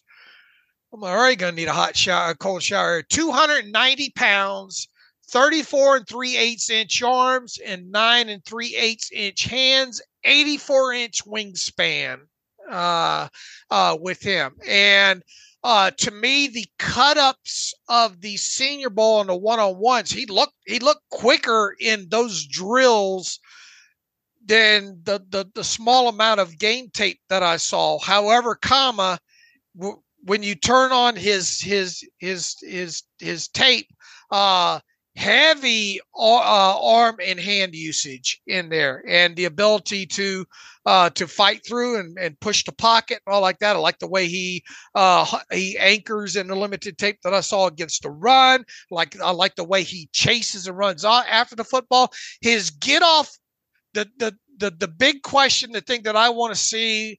And all this is TV tape, by the way. I haven't gotten into 22 views of him yet, other than the Senior Bowl practice stuff there. His get off is a little bit questionable. I want to take a deeper dive into that, or have you take a deeper dive into that. His get off, I kind of question overall, and just how overall what he looks like from an all 22 view here. Yeah, so I'll work on that this weekend. Want to learn some more, but could be some box checking that makes you want to watch the tape and see how it matches and how it might fit. I mean, just off, and I didn't even touch this guy until yesterday. Okay, so that's how deep I am into him. What do you like to put out on Twitter? Gabe Hall, you are a Steeler. What you said about Frazier here the last couple of days here out of West Virginia here, they're going to like him. They're going to like him. They're probably going to show up at somebody going to probably show up at his Baylor Pro Day. Yeah, see if Carl Dunbar maybe goes down there, takes a trip. Usually when he's at a pro day, they're going to take a guy from there. He doesn't make a ton of trips. He was at the A&M Pro Day for Leal, so we'll see. Do you think you're going to have him? Is he done yet? Do you have his profile done yet? No, I've not even started. But no, I'm joking there. Oh, okay. Yeah. Is it done yet? Is it done yet? Like a 6-year-old kid. Child, yeah. Are we there yet? I'm very interested in diving deeper into him. Yeah. Now, again, projections are very early in this process. I use Mock Draft Database, which kind of aggregates mock drafts to get some sort of feel for where he's being ranked, and they kind of viewed him as a later day 3 pick, but I think he could go a bit higher for the body type, the scarcity of it. So, and if he has a good pre-draft process like it seems like he's having right now, so maybe a middle round type of guy is my feel for him early in this process. All right. So he's somebody that really is the next hot name on my list to learn more about. And I'll have a report on him in my mock draft on Monday for us to talk about for Monday's show. And we'll get a full recap from Jonathan Heitritter and Ross McCorkle when we have them on a round table maybe next week. For sure. All right, Dave, anything else to talk about? You want to get to some reader emails? Or actually, before we do that, we got to hear from our friends at MyBookie, but any other Steelers-related topics, anything else you wanted to get into first?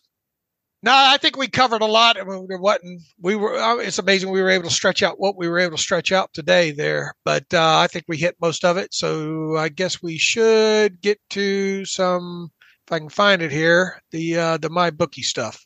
Right. So we'll, I guess, talk about the Pro Bowl game. That's the one football thing this weekend. Miles Killebrew bringing home a win for the AFC, and that those watching those Steelers punt return challenges in training camp paying off for Miles Killebrew. It was the same competition in the Pro Bowl games last night. He won it for the AFC, catching 6 footballs. So kudos to Miles Killebrew.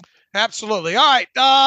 New year, new ways to win. Gear up, sports fans. The NFL playoffs are here. And with the Super Bowl now just right around the corner, there's never been a better time to get in on the action with MyBookie. Don't just watch. Score big with exclusive boosted odds and huge prize contests that'll have you feeling the Super Bowl fever before it even hits. Whether you're a seasoned pro or ready to roll for the first time, MyBookie is your ticket to turning your sports knowledge into cold, hard cash. MyBookie has the largest online lineup of odds, contests, and Vegas-style casino games, making it your ultimate destination for all type of fun 24/7 right at your fingertips. If you've been waiting for the right time to get in on the action, the wait is now over. Make your winning move today and sign up at MyBookie. Use our promo code TERRIBLE to claim your deposit up to $1,000. That's right. Promo code TERRIBLE for an opportunity to boost your betting power. Experience the thrill of sports betting right from the comfort of your own home, because with MyBookie, you can bet anything, anytime, anywhere. And to get there, obviously, you go to mybookie.ag. So even though the Super Bowl's not rolling this weekend, there's plenty of other things to bet on, and we hope you choose MyBookie as your source to do so. All right, Dave, let's get to some reader emails and close out today's show. All right, we might be a little bit backlogged here. Let's start here with Brandon Hatcher writes in, notice Marcel Pasteur's IG account. He is looking for a job in the Pittsburgh area in medical sales, pharmaceutical, fitness sales, strength job, etc. Sounds like the Steelers parted ways with him. Brandon, we that's a little bit of old news at this point. He posted on what's a LinkedIn account and all like that, and Marcel and the Steelers have parted ways there. So wish him the best of luck there. Let's see. Clayton writes in, just want to say I really enjoyed the episode and really preferred he's talking about the January 31st podcast. Really enjoyed the episode. Really prefer the longer form conversations you guys have. And if you guys are worried about getting into the weeds, sometimes you could always consider a separate long form segment show on a specific topic, position, etc. each week. Not to ask you guys to do more work, as I'm sure you already quite busy. Just a suggestion, blah, blah, blah, to get into the finer minutia and all like that. Look, it's always a struggle. Appreciate the email, Clayton, on that. You know, how long is too long? And because we do, Alex and I do have a unique format, and we don't sit here before every show. And I mean, we loosely kind of cover 5 minutes before we get on a show, what we want to cover. And, you know, is it going to be long enough? Is it going to be too long? But, you know, sometimes our worries, we just like to talk, you know, me specifically, sometimes too much here, but, I don't think we're going to add an extra show or anything like that, but there is always the kind of the balance. We hear from a lot of people says no show's too long. And then sometimes in the YouTube comments saying, man, you guys got to get these things down to 40, 45 minutes. My thought is at this point is it's as long as it needs to be every show. So, we hope you enjoy it. We understand not everybody enjoys the 2-hour shows. A lot of people like them longer than 35 minutes. So it's always a challenge of finding the right balance there, but we appreciate the email. Bryce writes in, new OC landing in Pittsburgh, some questions. If Smith wants to run his patented zone runs, then like you said, Dave, they better adjust, move 77 back to the left side, bring in a solid right tackle, probably through free agency, he says, and draft a better center. If you do that, then run zone till the cows come home. Until then, they better adjust and keep the running gap power schemes, who are the best free agent right tackles. We'll get into that more as we get into the offseason here. I think the most interesting thing here is, is he going to come in and say it's going to be wide outside zone predominantly regardless? We hope, and it's not going to be that way. We just wonder how much can he adapt his gap, these gap man runs, if that deems the best the personnel can do. Yeah, I mean, there's not much really more to probably say until we actually hear from Arthur Smith and start seeing this thing in action. Again, there's going to be a blend. It's going to be a heavier use of wide zone. How effective will they be? What will be that exact split in terms of wide zone? How much gap will they run? Those are important and outstanding questions. Only other thing I would say is, I don't know who the top right tackles are. And yes, left tackles get paid more in free agency than right tackles, but right tackles are still not cheap. There is a tax to be paid. There's a scarcity of those guys in free agency. And so that's why I kind of lean towards the draft being the better option, because, you're paying more, you're getting an older guy, and it's just typically not a great way for me to try to build my rosters, paying a bunch of money to a, maybe 29-year-old right tackle in free agency. His other part here is, should the Steelers keep an eye on Chris Boswell's age and have a kicker ready in case this is the year he falls off? Man, the way Boz kicked this past year, you don't worry. I mean, obviously you want to have a Rolodex of guys that maybe you can call and all like that, but we're not going to be Bryce. We're not going to be talking a lot about kickers this offseason. I hate to disappoint you. No, I don't know how you have a kicker on the ready too. I don't know what that looks like. Also, just random aside here, Dave, that makes our shows 2 hours long. A very important note here to pass along to you, Dave. I just noticed this earlier today. Steelers Depot is tucked in the Aliens page on Reddit. There's a link to our site on the Aliens Reddit thread. Somebody posted, and apparently you had written about this. Oh, when was this, Dave? This had to been a while ago.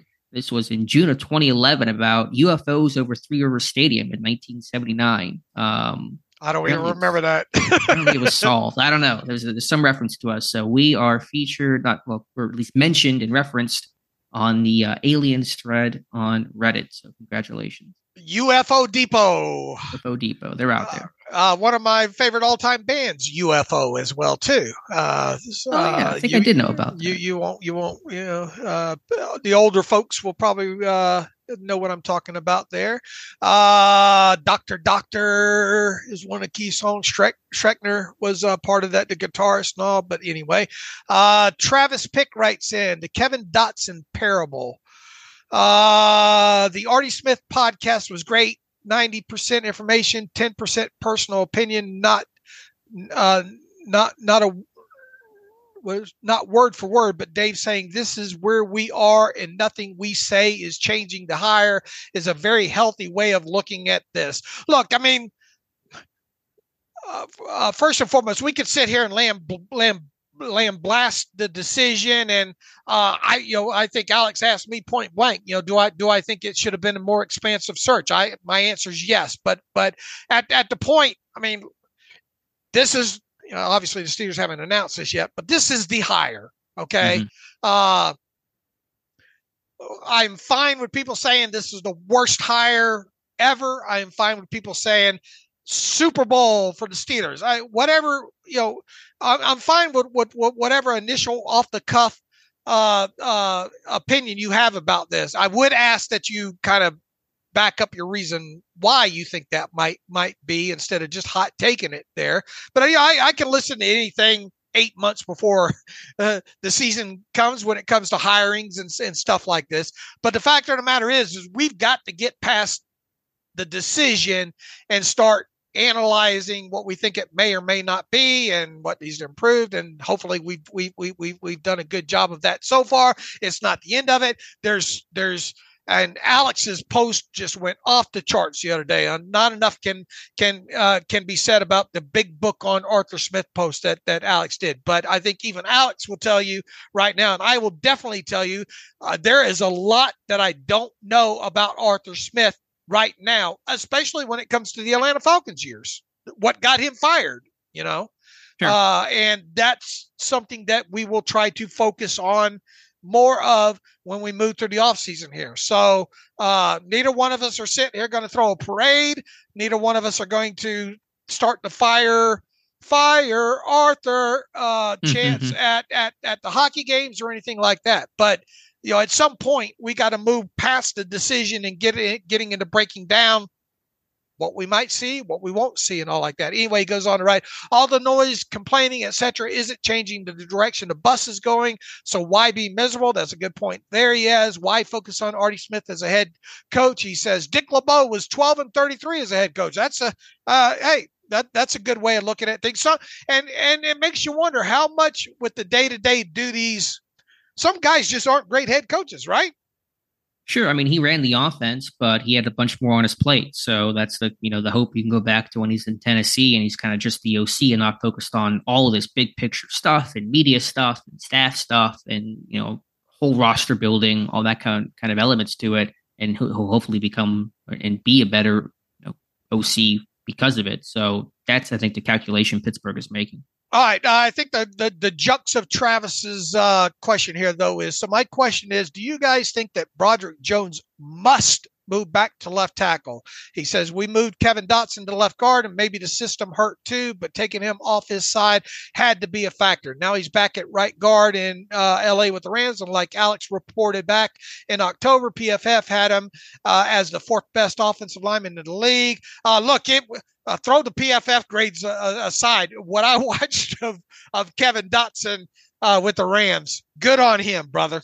He looked impressive at right guard, what I saw with him with the Rams. The question goes, Alex,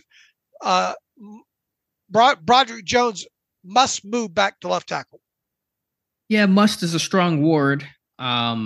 I would really, really, really greatly prefer it for Broderick Jones to go back to left tackle for a bunch of reasons, but maybe primarily Pittsburgh has had this issue, this misevaluation, arguably, of drafting guys and then immediately putting them in positions they didn't play in college, which really muddies up the evaluation and hurts the players. So I think you got to do everything in your power to go into left tackle in 2024. Travis adds, thanks for all you do. Deep dive on Artie was fantastic. Keep up the great work. And he ends with, these pretzels are making me thirsty. So I guess he got the Seinfeld reference there.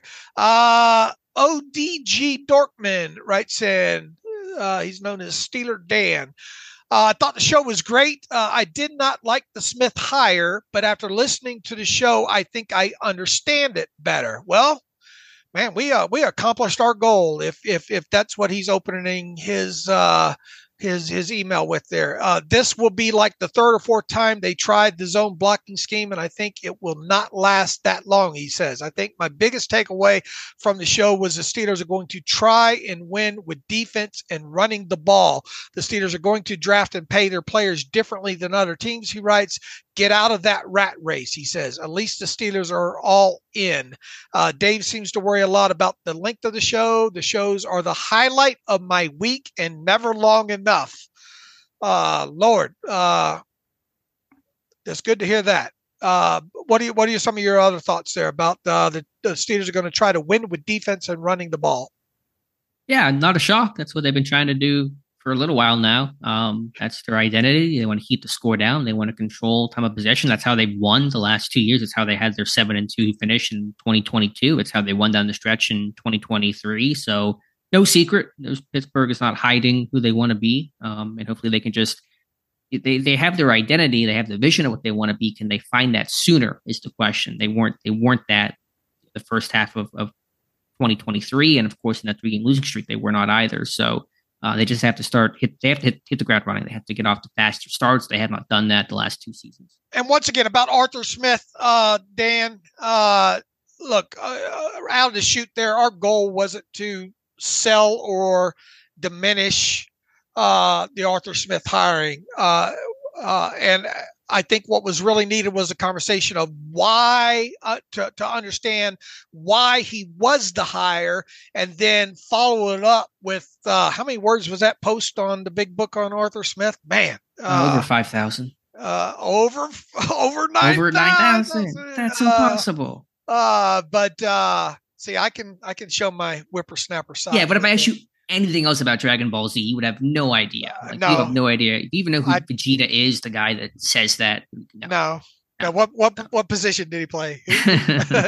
Where did he go in the draft? Yeah, I mean, look, that's what we try to do coming out of that show the other day. Thanks for the email.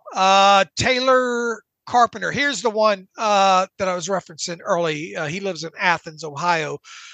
Seems like a lot of times when there's a new outside OC hire, we see a player also sign from the team that the coach departed from. I believe this happened with Todd Haley and the Steelers signing Leonard Pope. Remember the old Leonard Pope signing?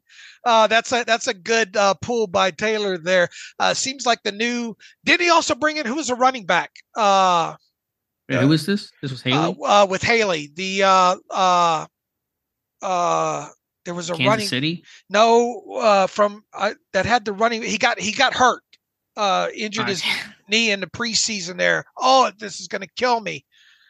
You'll know it as soon as I remember the name. He never played in the regular season game, you're saying? Cardinals, Haley, running back, Steelers. What was his name? Yeah. Oh, it's drawing a blank. It's going to kill me. Oh, you're going to find it an hour from now and send it in the group chats. It should be rolling right off the tip of this. Is Rod Stevens Howling? Yes. You win. All right. Didn't he come from the Cardinals? I think that sounds about right. He was is he a Slippery Rock kid? Or am I thinking of someone? Is he a local tie to him at all? Here we go. No, he went to Pitt. That's what it was. He went to Pitt. Yeah, he's with the Cardinals. Yep, you're right. All right. So anyway, his preference here seems like the new coordinator likes to bring in someone familiar with the system. Can you guys take a minute and roll through the Atlanta, Tennessee free agents on offense that you could see the Steelers possibly signing this offseason? I know you guys already talked about Tannehill, but I was curious at what other names you might come up with that might be a fit. Talk a little bit more about Mac, because I haven't gone down that rabbit hole. Yeah, I mean, I got to do some more research, Sean, and I was literally doing what a couple of readers suggested and the other day, and just kind of looked at some Falcons free agents just to kind of see who the list was. Matt Collins, big guys, like, I don't know, 6'3", 6'4", 220 plus pounds, long strider, played a lot for the Raiders 2 years ago. He's never been a great receiver, but kind of vertical threat blocker. I mean, he's very similar to Miles Boykin, like big body dude, blocker, special teams value, great gunner, probably a bit more offensive value in terms of him, I think being a better deep threat than what Boykin's become in Pittsburgh. So, he's older. He's, I think, 30, 31. So there's a bit of an age concern, but just high effort dude, guy that knows Smith in the system. So that just kind of made sense from that standpoint. Looks like last year, 78 snaps in the slot, 246 snaps out wide from last season, 2020 with him. In the slot, 146 snaps out wide, 869. Obviously has some special team snaps scattered in there. 2021 with Mac. Where was he in? Well, he was only in Atlanta in 23. Okay. The only year with Arthur Smith. The other years he was in Vegas and Miami. So those matter less from the Arthur Smith standpoint, but the body of work you can still look at. All right, real quick with the I mean, it's been so long since he's been in Tennessee. I mean, what value? Yeah. Somebody had mentioned Aaron Brewer, who's a free agent, who Smith talked up in that clinic when he think he was an undrafted rookie free agent then, or a young guy. Aaron Brewer, I don't know if he's kind of been, I think, more of a guard than a center. I'd have to do some more homework on him. And you have Herbig here and all that. So I don't know if it's actually going to happen. But yeah, I mean, that probably not many Titans guys because half of them are gone now. I'm sure most of them are gone. Yeah, I'm trying to look at some of their. Corey Levin wasn't there, a center. He's an unrestricted. That feels like a new name. Doesn't seem like there was much of anybody offensively. Aaron Brewer, you mentioned. Brewer actually played a bunch of center this year. I thought he was playing more guard. He was their starting center, so that's a name to look out for. All right. So not much there overall. If we roll back through the Titans free agents because it's been so long ago there. Let's see if I can pull Jeff Berg. Hello, fellas. I was wondering, and I realize this may require some research. What style running game did both Najee and Jalen run in college? Did both of them run a mostly zone run scheme or something different? I'm wondering this due to the Arthur Smith hire. Is a component of the hire that his run game style matches, blah, blah, blah, best suits of running backs.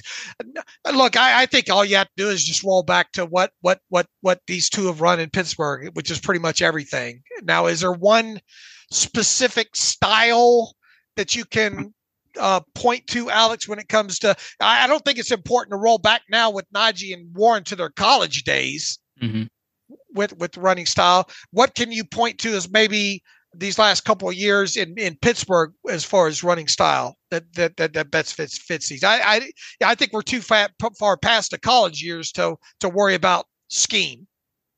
Yeah, it'd be a really good study maybe for you or somebody or Clayton to do to kind of look at how many runs of each type they've had the last 2 years. They have been very varied. I think conventionally Harris a bit better gap, power, downhill. I think Warren can kind of run in anything, but I think he's maybe a bit more proficient as a zone runner. Somebody had sent me some stats, maybe we'd even written about at some point that Harris got good marks as a zone runner. I wonder how much that is inside zone though, and not the wide zone type stuff, because there is a difference there. So they both can run kind of anything. I don't know if Harris is as strong as a wide zone runner. I think just intuitively, probably not. But as you said, this run game has done maybe too much. Maybe they've almost been too varied. They've kind of done every kind of. I mean, what concept have they not run the last 2 years? I couldn't tell you. Yeah, that's a good one because they have varied it up quite a bit. Inside zone, duo, outside zone, wham, toss, Soro toss, crack toss. They've run everything. Mm-hmm. All right. Matthew writes in, love the show. And while I wish we were still in the dance, he says, I can't lie. I do love draft season. He says, I saw Josh Carney's report where Edgerrin Cooper stated the Steelers are very interested. He says, I too am very interested, curious to know where he fits in terms of what the Steelers look for, studies. Boy, what a great part of the offseason that is, Matt. And I can't wait to get to that. Unfortunately, I think that comes well after the combine. In fact, that comes more right before the draft, doesn't it? The what the Steelers look for series. And if you think off-ball linebacker would be addressed in, let's say, the top 3 rounds of the draft, considering other areas of need we have, I feel despite decent play from this room as a whole this year, we have lacked true difference maker at the at that level of the defense since the unfortunate injury to Mr. Shazier. Also, we have a plethora of question marks at the position due to injuries and Dave's favorite contractual situations.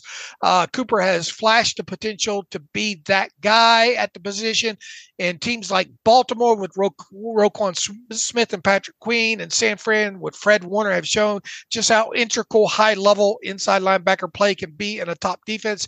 Curious to know your thoughts. I don't have a lot of thoughts on Cooper yet. Alex, do you? And if not, I'm sure we're going to get a lot of those when we have these roundtables here next week, hopefully. Yeah, I know Josh is going to have the report on Cooper, and he talked him up some. I've not watched him, so I really couldn't give you an insight there. I'm with you on the desire for a long-term option at inside linebacker. I just think given the other needs and given that you do have Holcomb coming back and Roberts coming back and Robinson in year 3, this may not be the year to do it, but I get the principle of the idea in the comment. Look, I would like to see this inside linebacker position addressed, in the first 4 picks, if possible. Yeah, maybe, but you got also other needs. We talk about center, tackle, D-line, corner, safety, receiver. It's a lengthy list. It fills up quick for sure here. Chris Cordova has some same old crap with Smith. He says, "Hey guys, not how I wanted to start my Wednesday." This came in on Wednesday. "There was no reason to rush this decision. I doubt there were teams lined up to hire Smith," he writes. Maybe you have something to say about that, Alex. I really wanted them to talk with Clay Kubiak, he writes. Now there's 2 Kubiaks, right? There's a Clint and a Clay, right? Where is Clay at? Is he also with pass?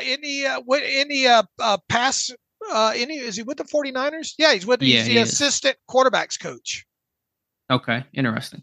He says, "I feel like the trend with this team is to hire guys on staff or roster based on a good season or seasons people had in the past." He writes, "Like in 2019, seems like it was so long ago because it was basically getting guys that are beyond their prime, not to mention what the stat line looked like for the wide receivers and tight ends in Atlanta." He says he is not happy about this move.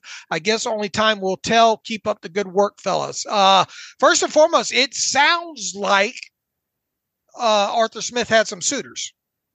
Yeah, I should have mentioned that. That was kind of the one piece of news that came up since we last spoke. According to Albert Breer, that Smith had gotten calls from, I think, 6 or 7 teams about interest in either being an EOC or an assistant in some capacity. And Mike Tomlin convinced Smith, who was in the Maldives at the time on vacation, to come to Pittsburgh first. And he had scheduled on Tuesday, Smith did, an interview with the Buccaneers to be their OC. And Tomlin did not let that happen, in the sense that they got an agreement made to hire Smith to the 3-year deal to become Pittsburgh's OC. So we know he was going to go to Tampa Bay had he not agreed to that deal in Pittsburgh. And so actually that may be the reason why this kind of thing wrapped up pretty quickly, because if they really like Smith, then they didn't want to lose him to another team or give him the chance to even talk to somewhere else, and maybe also offer him some more money, because I don't know if Pittsburgh is going to be at the top of the market in terms of how they're going to pay OC. So there was actually apparently some considerable interest for Arthur Smith. Maltese, that's where you're going on vacation this year, right? Yeah, me and all my friends. Dave, we going together? Probably not. Ryan writes in, "Hey, Dave and Alex, should it be worrisome that Arthur Smith and the Falcons offense last year was unable to elevate the play of Kyle Pitts?" He says, "Who on paper should be one of the league's best tight ends? Overall, looking forward to this new Steelers hire and hoping to unlock some of the untapped potential that all of us Steelers fans see the team has. Looking forward to all your great draft content," Ryan writes. Look, not just Pitts. I mean, we need to deeper dive into what happened in Atlanta. Plain and simple. We're not going to pretend to know everything so far out of the chute with what happened in Atlanta. I'll tell you what, though, quarterback play was very uninspiring there for starters. We talked about the run game being bad in 2 of those 3 years. Why, is the lump of clay that they had with quarterback just beyond being able to be developed?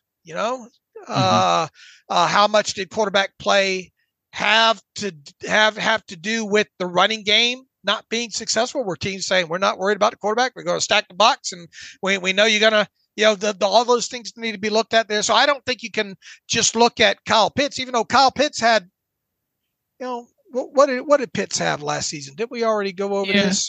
It was the 2 years ago was the real concern. Last year the numbers were 53 acceptable. for 667 and 3 TDs. I know one of those TDs I went and looked at after Clayton's report on play action. They came on play action. Ritter to Pitts in week 11 against the Buccaneers. I think that was a nicely schemed up play there. But 53 for 667 and 3 touchdowns last season for Pitts. The year before that, just 28 catches, 356 yards for 2 touchdowns there. Yeah, how many games did he play 2 years ago? Was there an injury at all? His numbers are obviously just, I know 2 years ago was crazy how little he was utilized. He played in only 10 games. So those numbers are 28 receptions just for disclosure, Right. but still 2.8 receptions per game is not acceptable. The more that I've read and listened, I think Jeremy Pike has a really good article coming today on the tight end usage in Atlanta. I felt less concerned about I did too. Misuse of Pitts or Robinson. I think maybe some red zone issues to still discuss, but maybe less so overall. But the concern is just the lack of success, especially with their ground game, just broadly speaking in Atlanta. Why was their run game? Maybe you didn't expect it to be as good as Tennessee and have, rush for 2,000 yards from a single dude. But, you can get your run game to be consistently like even average or above average. And with Robinson in 2023, and that's a big red flag to me. All right. We have gotten through a good chunk of these reader emails here. We'll address more next week as they come in, and hope to have a couple of draft round tables coming, or, specific to the Shrine Bowl and the Senior Bowl next week. So we'll try to get those scheduled and start talking about some draft prospects about that time, to get deeper into that. We'll talk about maybe some more things that we uncovered. We're talking about Arthur Smith and all like that. So it should be a busy podcast week next week. In the meantime, you can follow me on Twitter/X at Steelers Depot. Follow Alex Kozora at Alex_Kozora. Follow the show at Terrible Podcast. Email the show, theterriblepodcast@gmail.com. If you like what we do and want to donate, SteelersDepot.com. Hit the donate button. Also, if you like an ad-free version, SteelersDepot.com. Hit the ad-free button. I do have the links up in the navigational bar now that you should be able to drop down menu under draft info that links to like the Senior Bowl and the Shrine Bowl measurements for easy access there. I will work on getting a link in there to a master page of all the draft profiles, so that'll be easy to find. It's about that time of year as well too. Be on the lookout for a couple of good ones, draft profiles coming from Alex. I can't wait to read the Gabe Hall one out of Baylor, and Mims from Georgia. Everyone's talking about this Mims guy from Georgia. Interesting story. I got some thoughts there on Mims we'll talk about next week. All right, look forward to that. So until Monday, we hope everybody has a fantastic weekend, and as always, thanks for listening to the Terrible Podcast with Dave and Alex.